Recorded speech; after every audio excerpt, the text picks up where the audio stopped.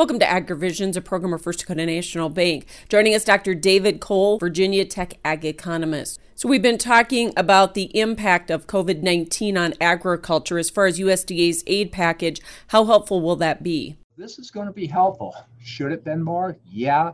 But one of the things is if we can kind of document our losses here, gives us something not only as an individual producer, but as an industry, we can go back and possibly get some more. So it is a help, but it's not going to cure everything. So $9.6 billion in the first tranche for livestock producers, but will that be enough when you have the processing sector that's been hit so negatively? No. And Michelle, I got to be real candid. The livestock industry probably needed possibly double or 2.5 times just to, cover that minimal cost. And one of the things that we're probably going to have to question, I'll be very candid with you, do we have too much concentration?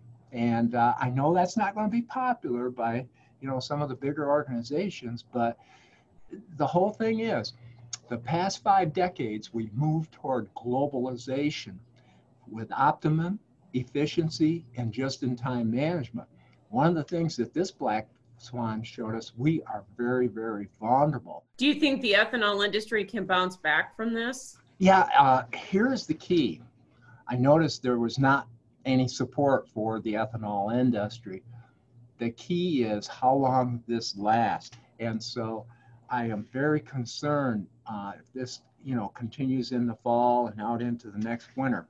It's going to be real tough. And I think they're short-sighted. Who's they?